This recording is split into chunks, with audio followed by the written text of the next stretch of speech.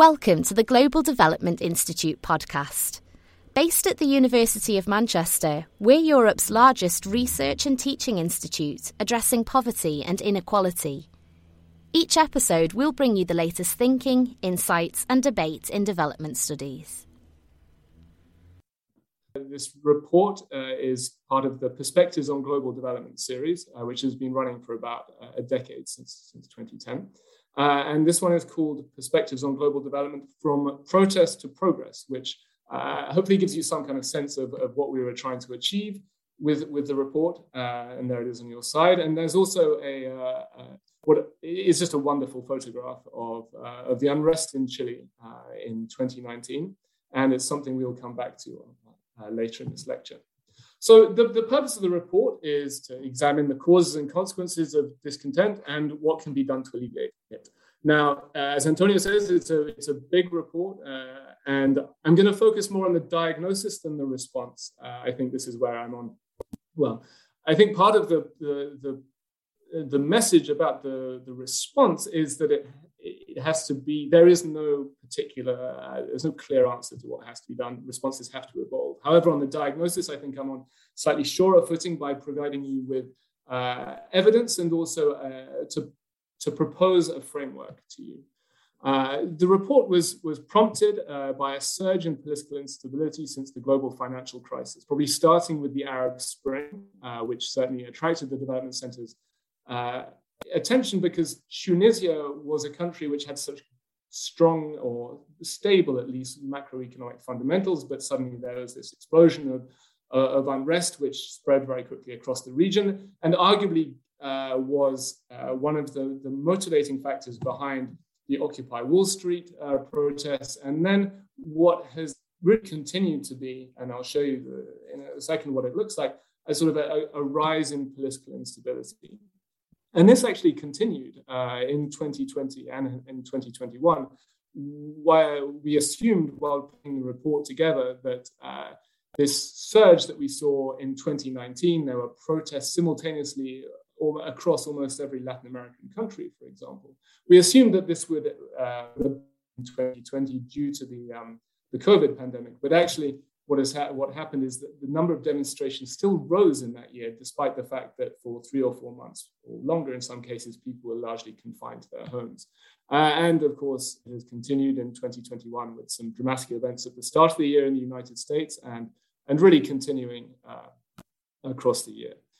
But what we aren't necessarily just looking at this kind of political instability, or rather, we wanted to look beyond it to a phenomenon that was perhaps both more easier to generalize, but perhaps harder to grasp. And so we hit on the idea of discontent, which we defined as a sort of collective frustration emerging from feelings of vulnerability, injustice, and unmet expectations. So it's already, we're starting from a term that is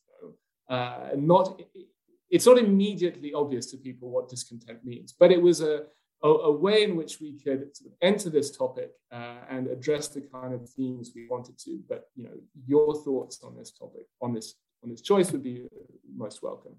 We saw evidence of this discontent in advanced and developing economies alike over the last decade. Of course, I've already mentioned the protests, the Arab Spring, the protests in Latin America, and in other parts of the developing world, there have been sort of large-scale protests over the past decade, continuing today. But at the same time, actually, when we started writing this, the real issue was populism in Western countries and sort of the emergence of ethno-nationalist parties and really a sort of perceived crisis in liberal democracy, which is obviously continuing to this day. So while we are predominantly thinking about developing countries here, we're also, a lot of the evidence in the report, a lot of the thinking comes from advanced economies as well. What we also posit is that the causes of discontent go beyond economic and material concerns. Discontent is a psychological and a sociological phenomenon with strong political dimensions, both national and also international. So we sort of barge into the realm of international relations, political science, sociology, psychology, anthropology.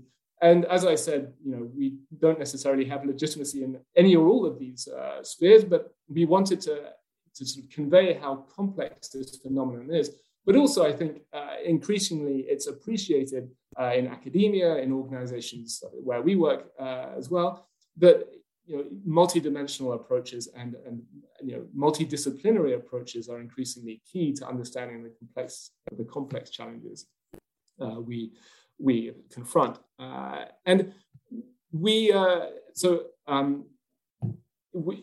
This report or this presentation today isn't going to be so much on COVID-19. It's somewhat retrospective, but COVID-19 was very much in our minds when we were writing it. And what the report tries to do is to explain how the how of building back better. So a lot of people have recognized that building back better means environmentally friendly policies. It means addressing inequality. It means various different policies, but beneath these are extremely complex political economy challenges, as Antonio mentioned. And really, we thought that by understanding discontent and helping policymakers perhaps to address it, this would enhance the chances of these changes actually taking hold and being effective. So, as I say, today's presentation is going to be based around a series of key propositions or ideas. I don't necessarily expect you to buy them all, but I'm very interested in to discuss them, and I think these inform the report as a whole. So we argue that discontent has common causes and characteristics in different settings, and that it is thus possible to apply a general framework for understanding discontent, but not necessarily predicting it.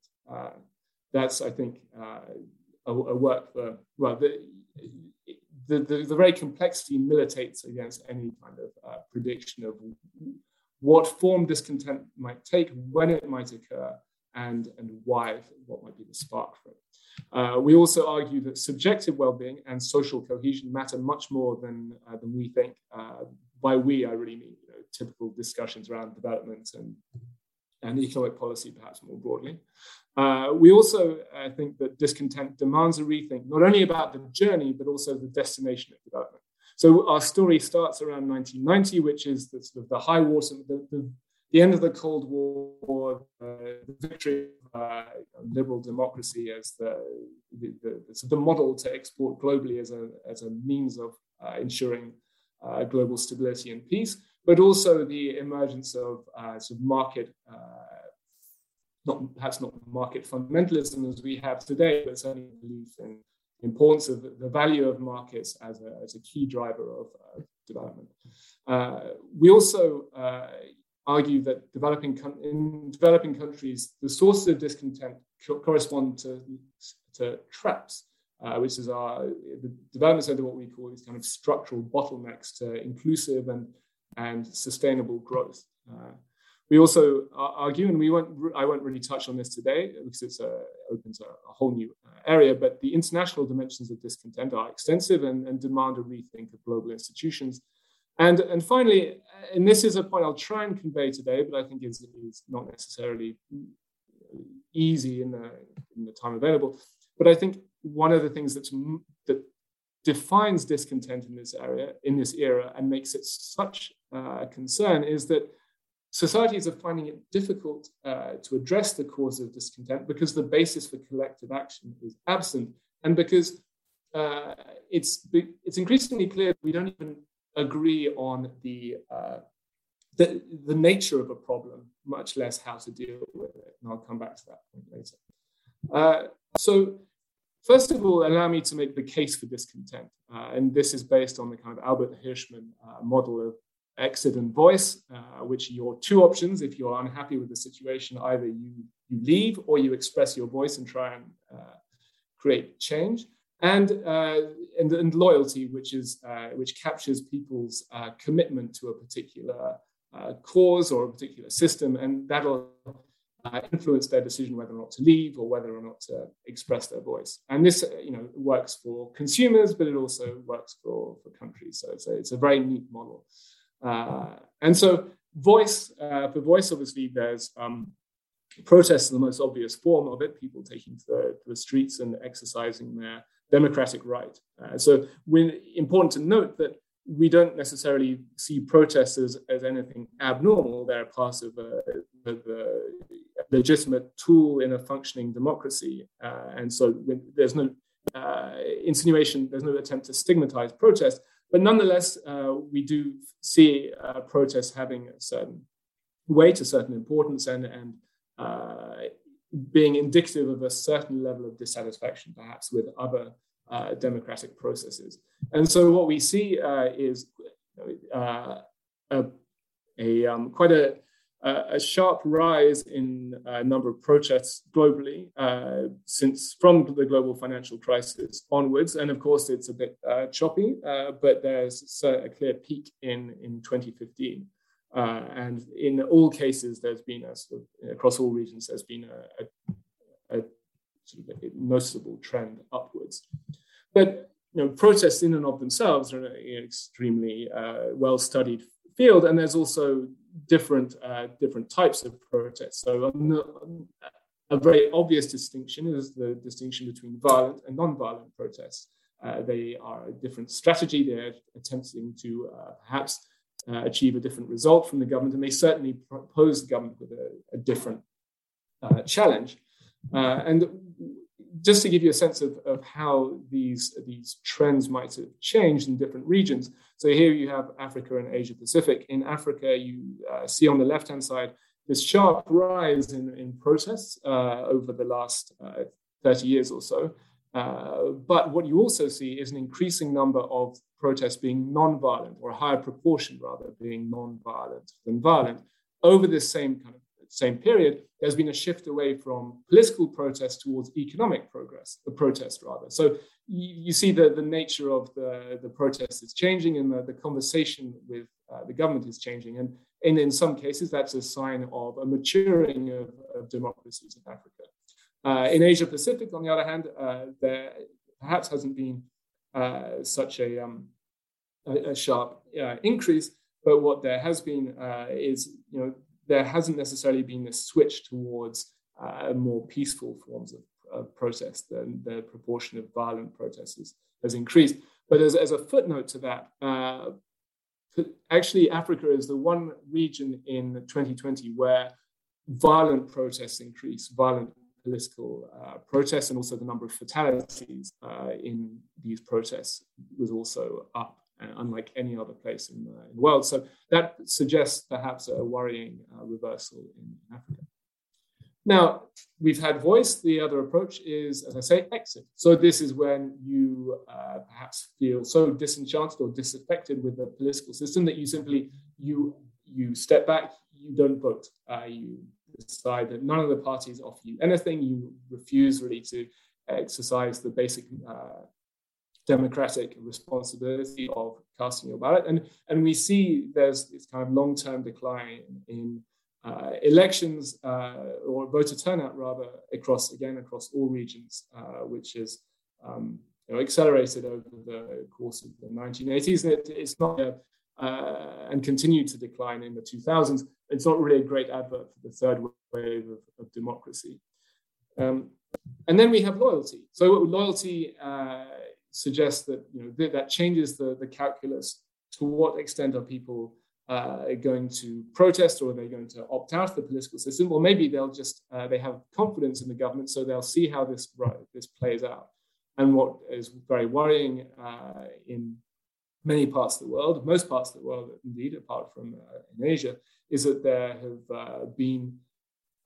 been a sharp decline in confidence in the government in the last 10 years or so, 10 years between 2006 and 2018. Now, because this is post-COVID, who knows how, these figures almost certainly will have changed, but I don't think we can necessarily be sure they'll have changed for the better. And there is certainly this reduction in trust and in confidence in governments in many parts of the world. And then if we look at from a different time frame, or a different level rather, here's the system as a whole, confidence in democracy. And in Africa, we see confidence in democracy has stayed more or less constant whereas in Latin America, there's been there was a 10-point decline in confidence in democracy across the last 25 years or so, and as a result of which, barely half of the population on average across Latin America believes that you're better off. Democracy is the best system that's out there, which is quite a dramatic decline. Okay, so that's a very quick tour of our making the case for discontent, these downward trajectories on a number of indicators. Now I'm going to propose our framework for examining it. It's not mind-blowingly complicated by any stretch, but one thing that we were keen to avoid is this kind of, because let's be honest, this is everyone has a theory as to why their country has gone wrong or why people are unhappy.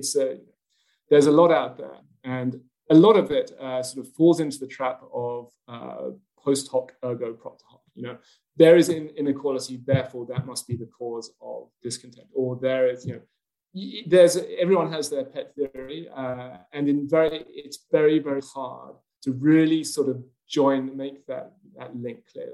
Why does inequality, for example, lead to discontent? And it's not to say it doesn't, but I think it behoves us as social scientists to try and understand these kind of relationships much better than perhaps is the case. And so our framework is, as I say, not very complicated. It separates three different factors. So you have the spark, which is the immediate cause of visible discontent.